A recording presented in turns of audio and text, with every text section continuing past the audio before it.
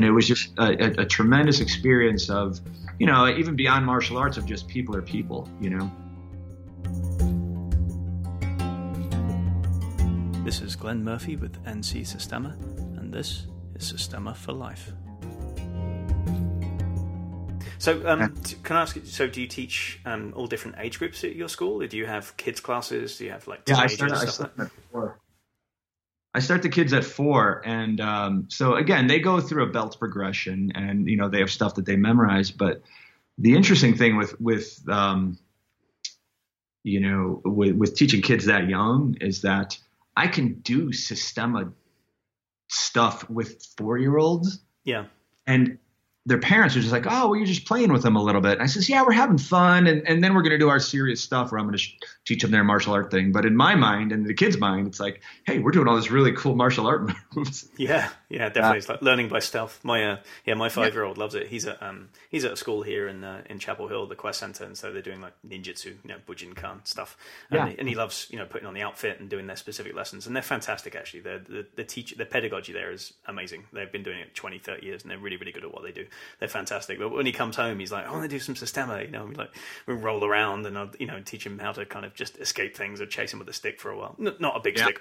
Before somebody calls Child Protective Services, it's just a squishy stick, right? Let's say it's Nerf. We started with a pool noodle. Yeah, there you go. That's what it is. Exactly. It's definitely not a stick. Yeah, anyway, but he really enjoys it and he loves it and he doesn't know. He thinks that's like the game and the stuff that he does elsewhere is the serious stuff. And it's but it's interesting how the two can play off each other and you can kind of enable learning by stealth that way. yeah, absolutely. So I start with the kids that age, and I tell people I go from 4 to 84. In a given day, I usually start teaching the little kids, and I'm down on the ground with them. I'm down on my knees. They're jumping on me. They're doing everything, and as I teach them everything. Yeah. And so I mix that, and like I said, they've got some. I've simplified the curriculum that I teach as far as kind of the amount of, like you said, you don't need that much material before you start going into systemic type of things. So, I do a lot of mixing of the arts with them. And then, then I go with older school age kids and I go to the teens and with the adults later on. And then, I usually end the day with, what is called the Systema class. So by the time I'm done with all the other teaching that I've done, it's my reward. I get the Systema guys at the end of the day. You get to play. Yeah, exactly. I get to, I enjoy all of it. I mean, honestly, I teach, whatever. If I'm in front of students, it's a good day. Yeah. And so when I'm out there helping them, and I teach because of the look on their face when they've learned something. Yeah. And I can help them, and so that's what they key off of. And but like I said earlier, was just. I always tried to work in those Systema principles and the things that, that we do in the hopes that as they grow and as they learn, it's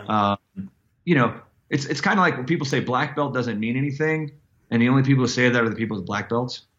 And so because when you think of a student, they have this expectation of, I'm going to learn all these things and I'm going to be really good.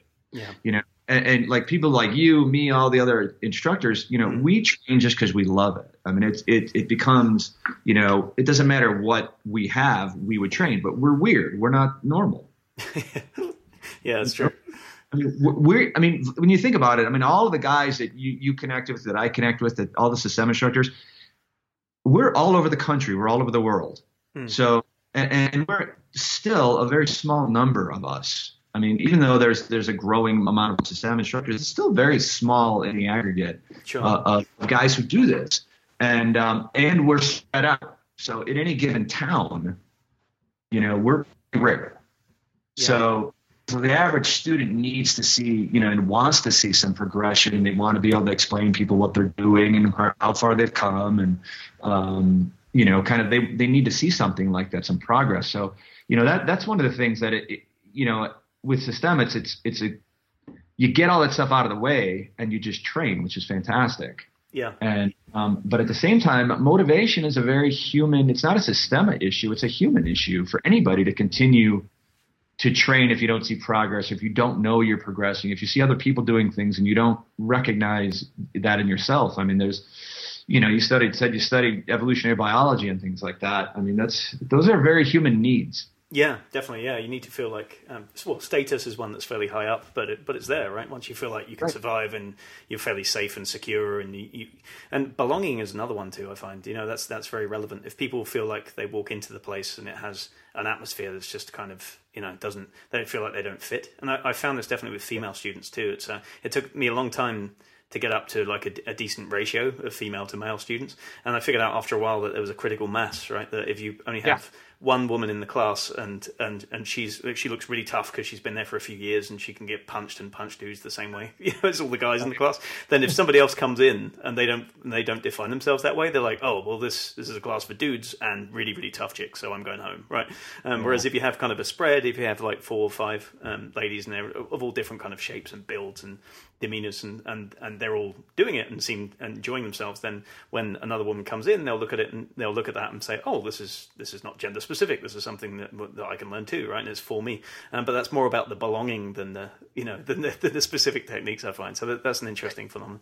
Yeah, there's a lot of, I mean, when you have a school, when you have a membership that you're kind of a group of people, a community, that transcends Systema. That's in anything. I mean, you could apply that to a dance school, a gymnastics program, anything where you have students and you have human interaction. And how do you do they know you care? Do they know that you have their best interests at heart? Are your students? Are you telling them, hey, you know what? Last week you came in and you got stabbed over and over and over. You came in this week, all of a sudden, you're disarming things, you're getting out of the way, you're getting better. And without having, a rank structure in Systema, without having a belt progression or anything, there still has to be some way for a teacher to let the students know that, you are progressing as far as that goes. Yeah. And, that idea of belonging is really important to make that identity of something of this is my school, I'm a part of this. Yeah. And they miss me if I don't come to class. I mean, the idea that if you have a student who is a regular student who misses class for 2 weeks and you don't contact them or you don't shoot them an email saying, hey, man, I haven't seen you in class. Are you okay? And they're like, yeah, I don't know, car accident. I'm glad you called. I mean, that's something that's like general business practices for somebody, outside of, it has nothing to do with the actual art, right? Yeah, definitely. Well, and it's also just caring about people, besides above and beyond the business. It's like, well, do you treat them like a commodity or do you treat them like friends, people that you would, like to have around you? Yeah, absolutely. And, that's, Systema for life. Something I got from Systema was, in my own self-awareness of, people would say the thought counts. And I was like, oh, I was thinking of calling you, and for me personally, I have learned to take those thoughts and put them into action much more so now where I'll just shoot a quick message to somebody and say, hey, and people appreciate it. Yeah. And, but that was something that it was one of my lessons that I learned from, doing this. Yeah, I'm reminded of a Flight of the Conchords line from a song, the day after my birthday is not my birthday, mum. It's not the thought that counts. It's like, you got to do it, right? You got to call them up on their birthday and say, hey, it's today. Yeah, exactly. And I mean, the internet helps you with a lot of that communication stuff. But, that's sometimes the issue is, with businesses, that when you take a hobby or a passion and you turn it into a business, there are things that you have to do that have nothing to do with the actual doing of your hobby. Yeah. And you talked about music. I mean, imagine you and I were in a band and love to just jam. We got to get a manager to book us gigs, get on the road. We've got to get people selling our, albums and everything else. And, that's a whole, it's a second job is what it is. And we'll probably have to play that one track from the first album that was really big that we hate now because we've played it 5,000 times. They're going to ask for that the first gig. So, I mean, I don't want to do it now, Brad. I mean, I was in until you started talking about that. That's actually a really good point, Glenn, because there are things that, so as a teacher, like you said, we always have to be going over the basics with people. And I've done this where I had a class of guys and, I looked around, I said, don't you guys know this? I said, I've been teaching you guys this forever. And I looked around and I thought, wait a minute, you guys are a completely different group of students. Yeah. And I had to go back and say, wait, you guys don't know this. I have to go back and teach you guys all this because, if you're teaching from the perspective of where we are, we would never want to play that one hit wonder that we had. We want to play others' music that we were making, But you got to go back and do that because for them, that's what they need. Yeah, that happens all the time and it's funny, and it happens increasingly now that I've got a couple of other instructors teaching at the school, and so I'll cycle in and out and that kind of stuff. But even when I was teaching, like 5 nights a week and that kind of stuff, I'll teach something. I'll be like, oh, okay, so tonight we're going to do this work with the stick, and we're going to work in a certain way. And then in the circle at the end of it, people would say, yeah, this is the first time I've ever really worked with a stick. And I'm like, seriously? I'm like, did we do it last week? And they're like, no. And I'm like, oh yeah, I guess that was maybe we did it 2 months ago, but you weren't in that class and you just missed it, and for some reason you've always missed the stick night. It's kind of keeps going around because we don't have a curriculum, so I don't plan it out and cycle through things periodically. Is that sometimes that can happen, and somebody who's been training for a couple of years can have not done something that's. I mean, we always do the fundamentals, but there can be like a specific way of looking at something or a drill, and I'm like, wow, I thought that was a pretty. I thought I did that all the time, and the beginners especially remind me that sometimes that I need to go back a couple of stepping stones and fill in the blanks. Yeah, because, when I teach, kind of the traditional class, if I walk into a class and I see a bunch of beginners, they're white belts. I'm like, okay, this is what they need to know. Yeah. And then I could walk into an advanced class and say, okay, they've been here for a long time. So it's easy to parse that out. But when you walk into a mat and everybody's just wearing, street clothes, yeah, sometimes it's hard as a teacher, and you kind of sometimes just segue into whatever you really like to do yourself. Yeah, that's a good point. Yeah. And, so that might be the best for them.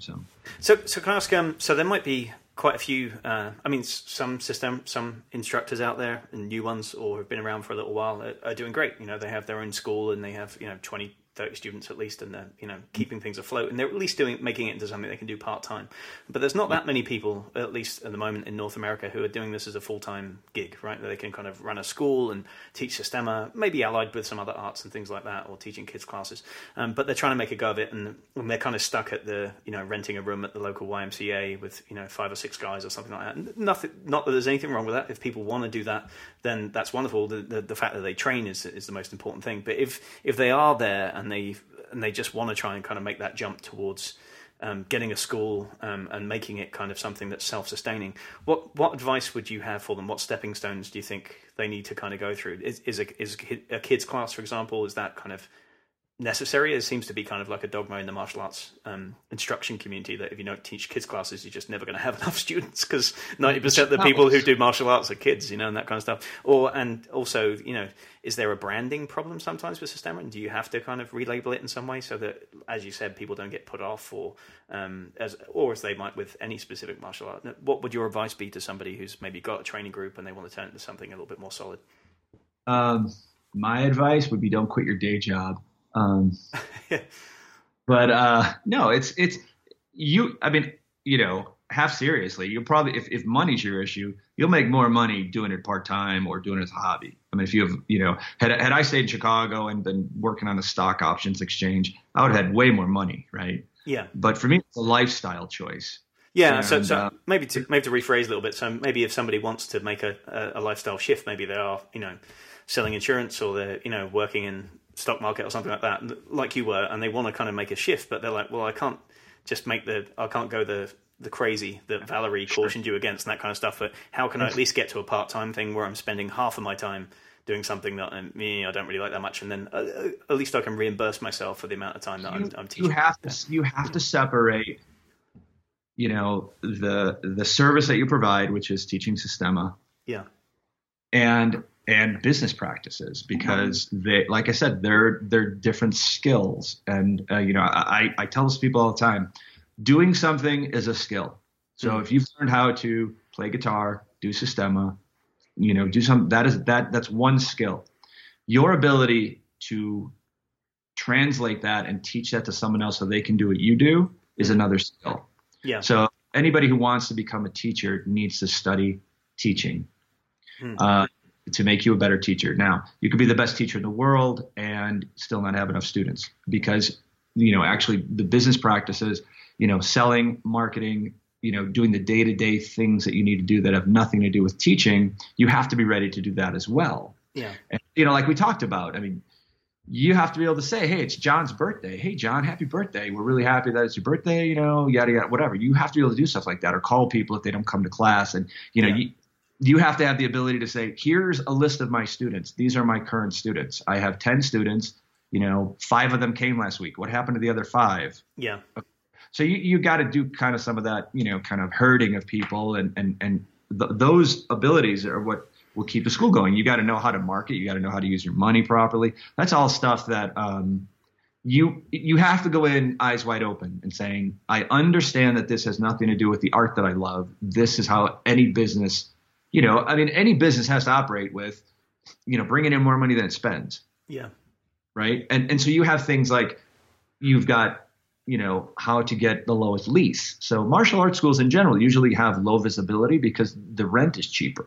I bought my building, so, I get that. So, there's decisions that I made that, my building appreciates, my rent never goes up. Those are good practices, but you got to learn how to do that. You might have to learn how to negotiate that if you don't know how to do that. Yeah. And, so those are things that, it's all protecting, your business to keep it, thriving. I mean, my wife works full time as well, so that helps as well. So if I have downtime, I can fall back on her. So, if you're fortunate that you have a working spouse, then that's something that can get you through rough times, or just having different kinds of income that allow you to do things like that. So, if somebody's going to do it, I mean, it's not easy. I mean, you got to, like I said, you're going to work harder. There's a saying with entrepreneurs or business owners that they're the only people who work 80 hours a week, so they don't have to work 40 hours a week for someone else. Yeah. And so, you ask me like, hey, what are you doing today? It's like, well, I took my kids to school and, I'm going over all my student body and mailing some things out and I'm planning events and I'm doing all that. And then, I'll go in at 4:00 and teach until 9. Yeah. And so that's, it's kind of the things that if you are, I like to let people know kind of what's coming ahead so they can plan for it and look at it. Yeah. So I do that when I teach. I do that, with that kind of thing of just like, if you can see what you're going to go through, it kind of makes it easier to get through it. Yeah. Versus not having any idea of what's coming next. So, yeah. There's a lot to it, Glenn. I mean, because like I said, you have your operations, you have your marketing, you have your sales, you have administration, you have, the teaching aspect of it. I mean, those are all things that you got to get good at, or you have to find somebody. If you can find a partner, if you have, a lot of martial arts schools are mom and pop shops. Yeah.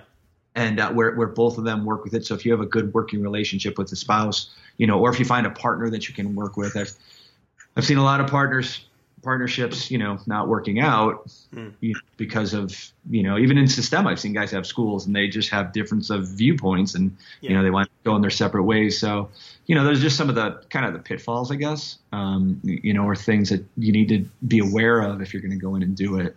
I mean, so like, I know of people who, off the top of my head, I guess, like Martin teaches in California, right? Yeah. And Hegan teaches, Brazilian Jiu-Jitsu in the school as well. Yeah. And Martin gets a lot of, income from teaching seminars, and so does Hegan. Yeah. So they have ancillary stuff too that kind of helps keep that school going. Yeah, I mean I think the Taekwondo classes and the MMA classes and the Mark Denny and Dog Brothers type stuff, the reality stick stuff. I think it's the combination of those that allows them to be successful paying Beverly Hills rent. Yeah. There's a lot of synergy that happens, and if you could do that, then there's if you rent a space, let's say, and you teach after work or you teach at night, and there's nothing wrong with having a yoga class rent your space and teach in the mornings and do stuff like that just to help pay for, your expenses. I mean, one of the biggest things I would do is, I would go make a list of, and I've done this, I do this is, what's your nut? What's your rent? What's your, utilities? What is all the expenses that you have to figure out to do it? And then, figure out, what you want to charge and how many students you need just to keep everything going. And if you look at that and think, man, I can't hit that number, then, you might look at, different options versus, because when you go in, I mean, when I opened my school, I mean, it was pure, just like confidence, like kind of, Mark Twain had a saying, like, if you need two things to be successful, one is confidence. The other one is kind of ignorance. And that's what it was. I had no idea, I opened a door. I remember opening my school the first day and I stood there. Door was wide open. And I was waiting for the hordes to come rushing from all over. Yeah, and then I finally said, I got to do something. I got to go find some students. So it was a big gulp. It's scary. Yeah. And so if you know that stuff going in, and you can figure out what you need to make. And the other thing is that no matter what you charge, as soon as you start charging, you're a professional. I mean, somebody's paying you as a professional for your services. So how valuable do you think it is what you do? Yeah. And I have people come in. I've had systemic guys, other martial art guys. What I do is too sacred to charge money for it. I'm like, well, then don't. Why are you charging $5? Just don't charge at all, right? Yeah. And that in kind of the selling industry, I mean, that's so much more about the person's own insecurities. Yeah. If I would say my first trip to Russia, I was going to buy a house. I took the down payment to pay for the trip to go to Russia. So I could have done that. And, I made a choice. And that choice is why I can stand in front of you and teach you what I can teach you. Yeah. And so that's worth something. It's an investment, right? In the future of what you could do. I mean, all of, it's just, and anybody who does a service, it gets discounted. If I sell you a Mercedes and you don't like it, I can take it back and sell it. And you see the value of that. Yeah. But, if I teach you something, it's taken my whole life to be able to explain to you so you can learn it now. Yeah. Why is that worth nothing? And so for me, I come to learn, my own value of what I do and what I know and bring to my students.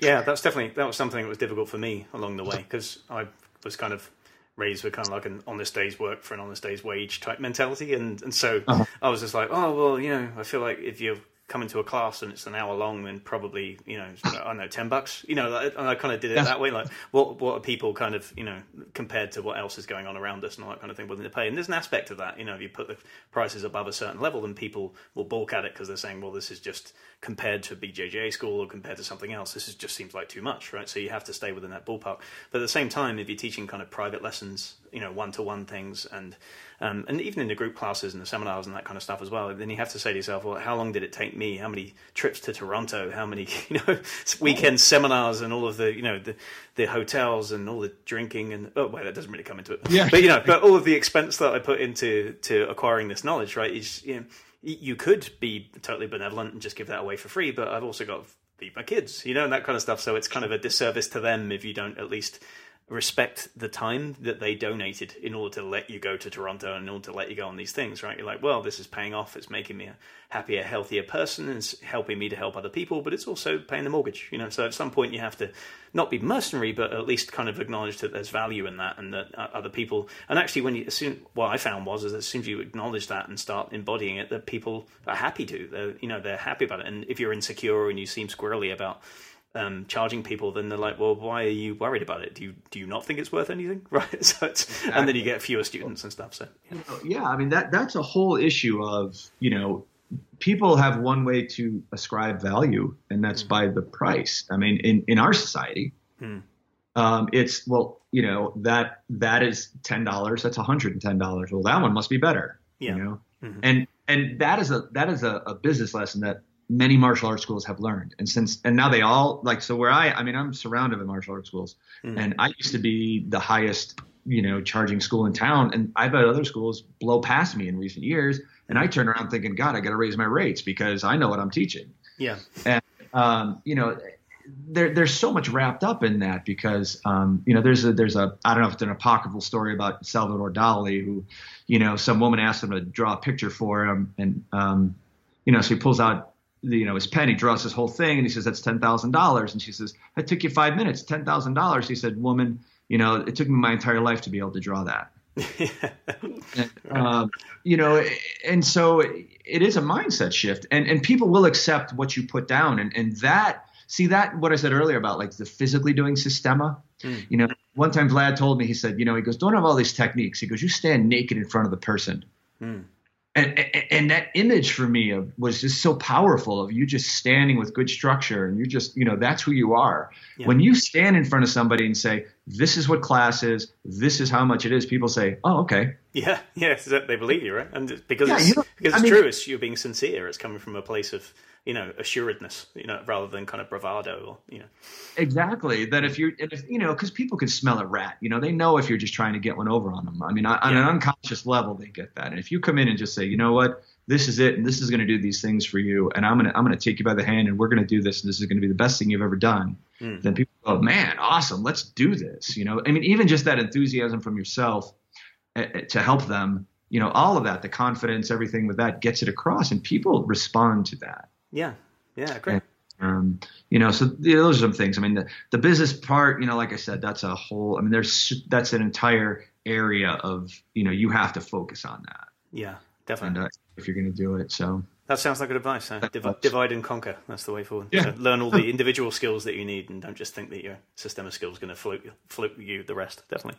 So, I'm trying to be mindful of your time. So I've had you on here for an hour, so I really appreciate. And if we have to cut off, then we have to cut off. But I want to kind of delve back a little bit. You've mentioned a couple of times that your first trip to Russia. I know you've been to Russia several times, and I think you were one of the first instructors in North America to be qualified as a system instructor. Is that right?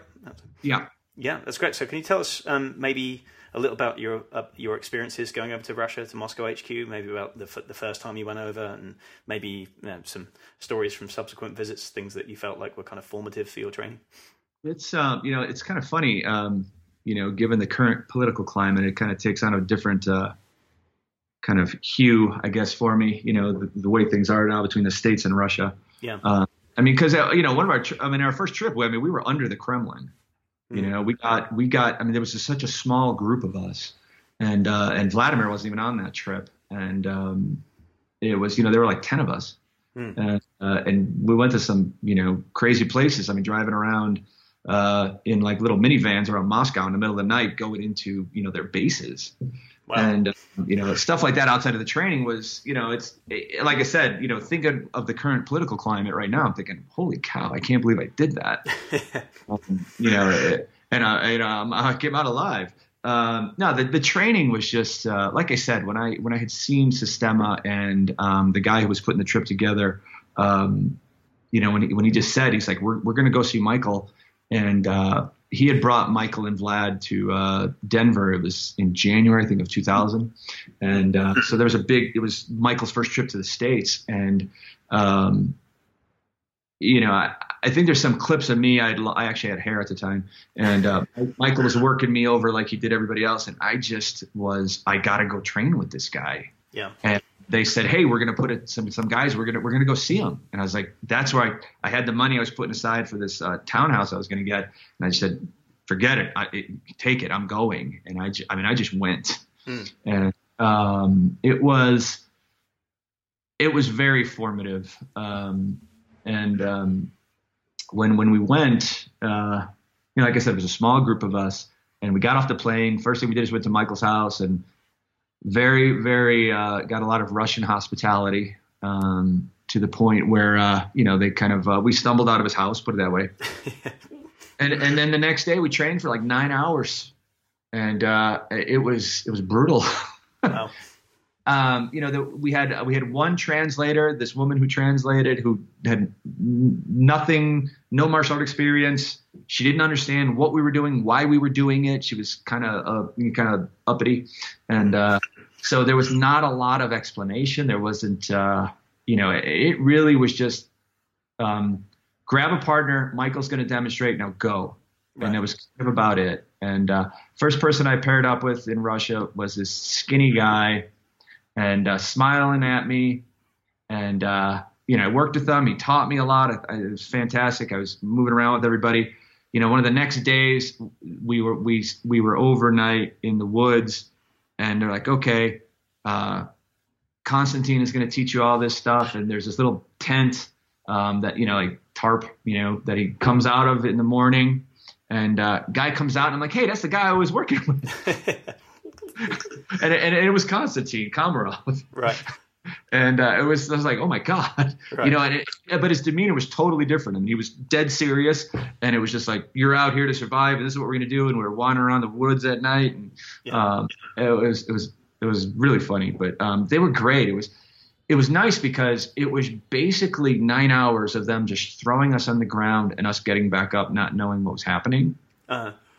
And I think that that amount, I mean, none of us could move. I mean, we're going up and down these stairs. We could barely walk up and down the steps. We were so sore. Yeah. But, I think that amount of just concentrated time of get up, what did you just do to me? And then them just kind of like give you the come here fingers, do it again, and then boom, just put you down. And we're just thinking, what?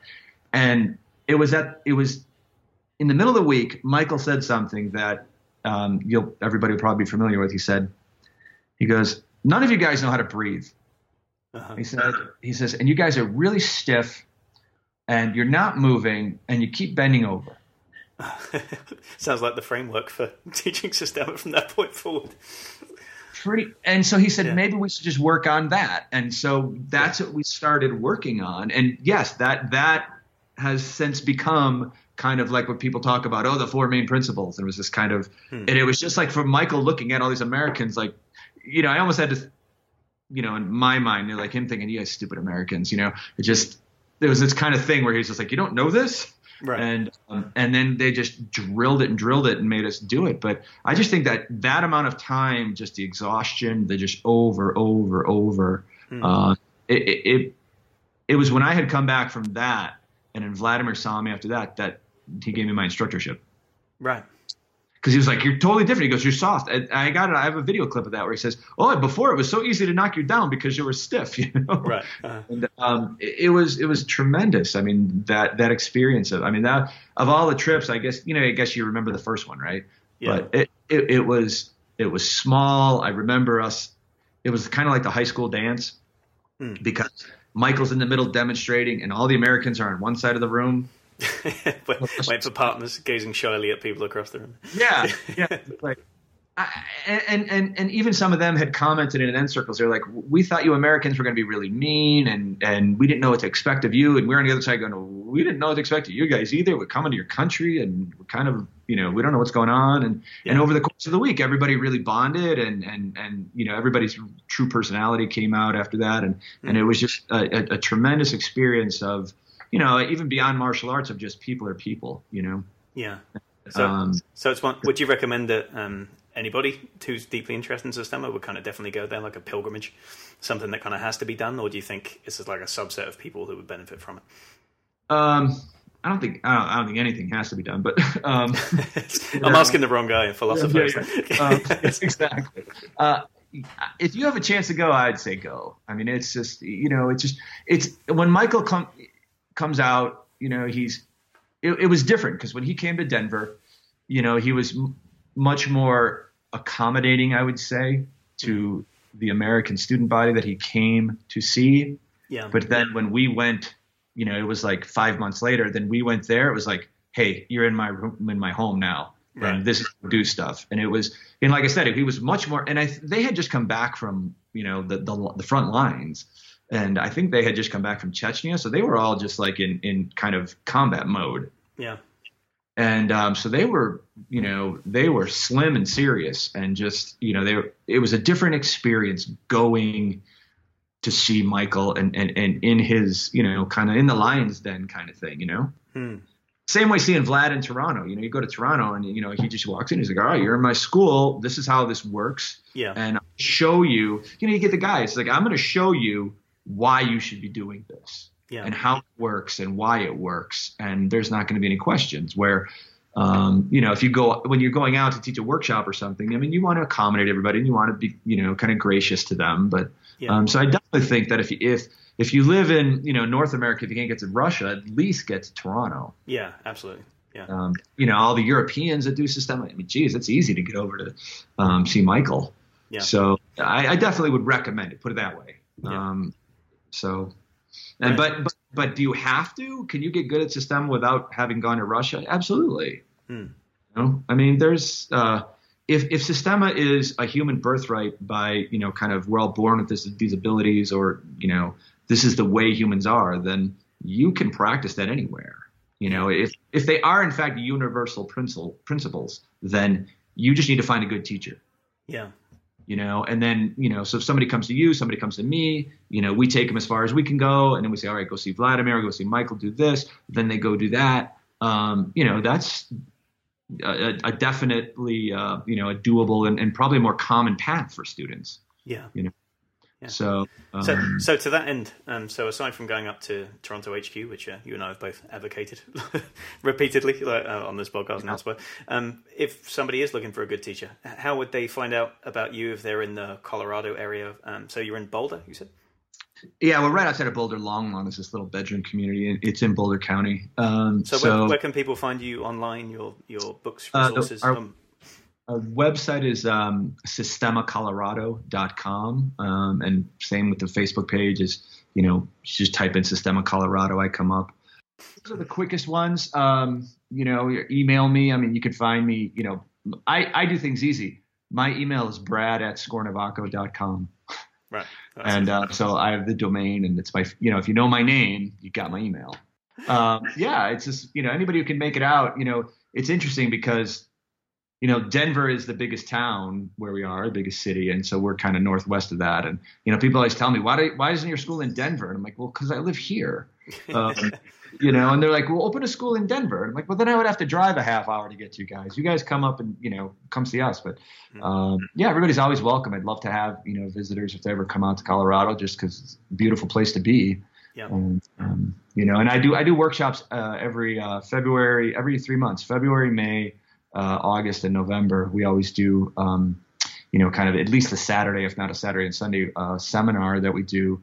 And Mark Jacobson actually gave me the idea. And so I do that for all of the students who travel, because I get a lot of guys who come from surrounding states and can't train regularly. But having something like that on the schedule where they know they can come in. So I'll have guys who cross-train in other martial arts because there's no system around them. And then they come in and they'll say, hey, I've been doing this. How do I improve this? Or how do I kind of fit in with Sistema? And we do that kind of thing. So that's been I've been doing that for, probably 10 years. And it's just fantastic. I mean, that's just something I think that everybody should do. You should either host people coming in if you have a school, or you should do it yourself and just have something that people could come in for a few hours, kind of, dip their toe in the pond, get a taste of it, and then go on to do what they got to do. It's a really good service for people.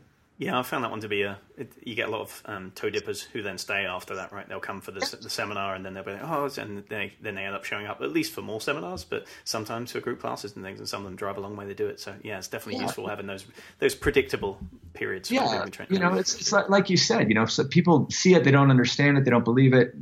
I've never had a guy come on my mat and say that doesn't work after they've been to class. Yeah.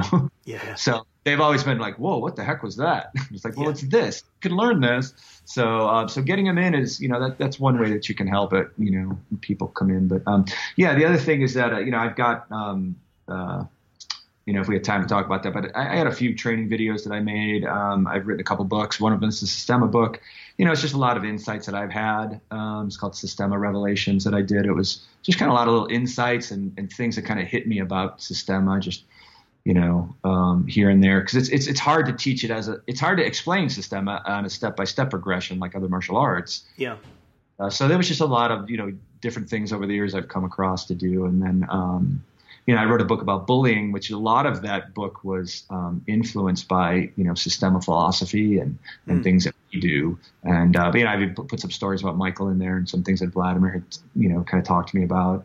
And that's kind of a general, it's called So I Won't Have to Fight. Yeah.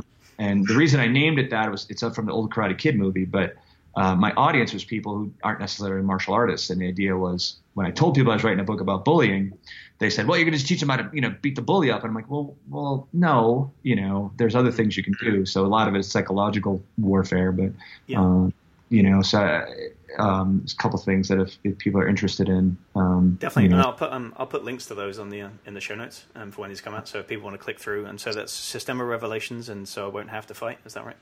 Yeah. And the subtitle is Bully Solutions from Martial Art Masters. Yeah. And because I used to watch TV and people are, some kid killed himself because he was bullied. Some kid, hang himself, and I thought, why? And then they would bring on a martial artist. Then they would have them talk about it. Well, what's going on in these schools? And I thought, why is it that these guys, all the people who are talking about conflict and bullying and what to do are people who have no experience with conflict. And some of the advice that I seen was really, kind of specious. Yeah. And so I thought, why don't they hear from martial artists about this? And so, spoiler alert, the book is called So I Won't Have to Fight, but there's a whole chapter on, why you do have to fight and how to. So great. Well, listen, maybe it sounds like there's lots more to talk about. I'd really like to hear more about the book specifically, and also like your travels to Russia and your experiences over the years. So you're up for doing this again at some point? Yeah, I'd love to, Glenn. I had a great time talking to you, and again, I hope it's just people get some value out of what we talked about, and if they want to contact me, I'd be happy to talk to them. Great. I'm already planning my excuse for a holiday to Boulder with the families. I'd love to see you. Brilliant. Well, thanks, Brett, and we'll talk to you again soon. All right, have a good one, Glenn. Cheers.